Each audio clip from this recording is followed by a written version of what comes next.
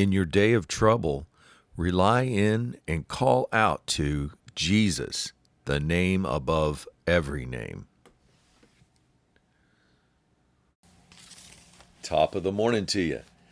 So when we read through the Psalm 20, with the eyes of love, of course, the theme seems to be, what will we do in the day of trouble? Trouble meaning distress, affliction, adversity, or anguish. One thing is for certain, there will be a day of trouble in our lives. It's inevitable. Verse 1 says, "May the Lord answer you in the day of trouble, not if there will be trouble, but when trouble comes." In that time of trouble, the psalmist describes what will happen to people who rely on two different responses.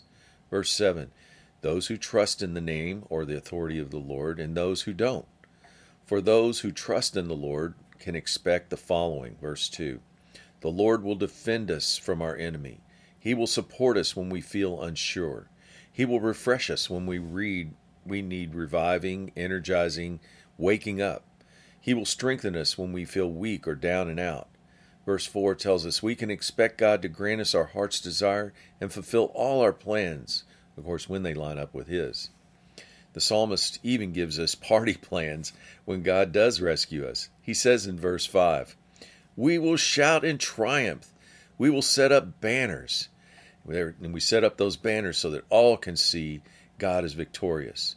In verse 6, the psalmist is confident that God saves His anointed by answering when we cry out for help because we have His favor and strength to rely on. Praise God.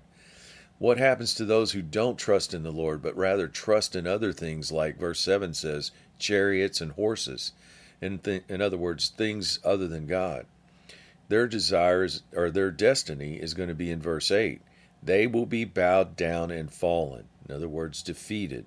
While those who do trust in God will rise and stand upright.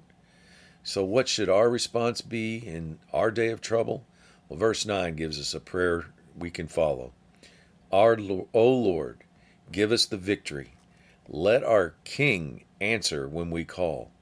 In the name above every other name, and of course that name is Jesus, according to Philippians 2:9.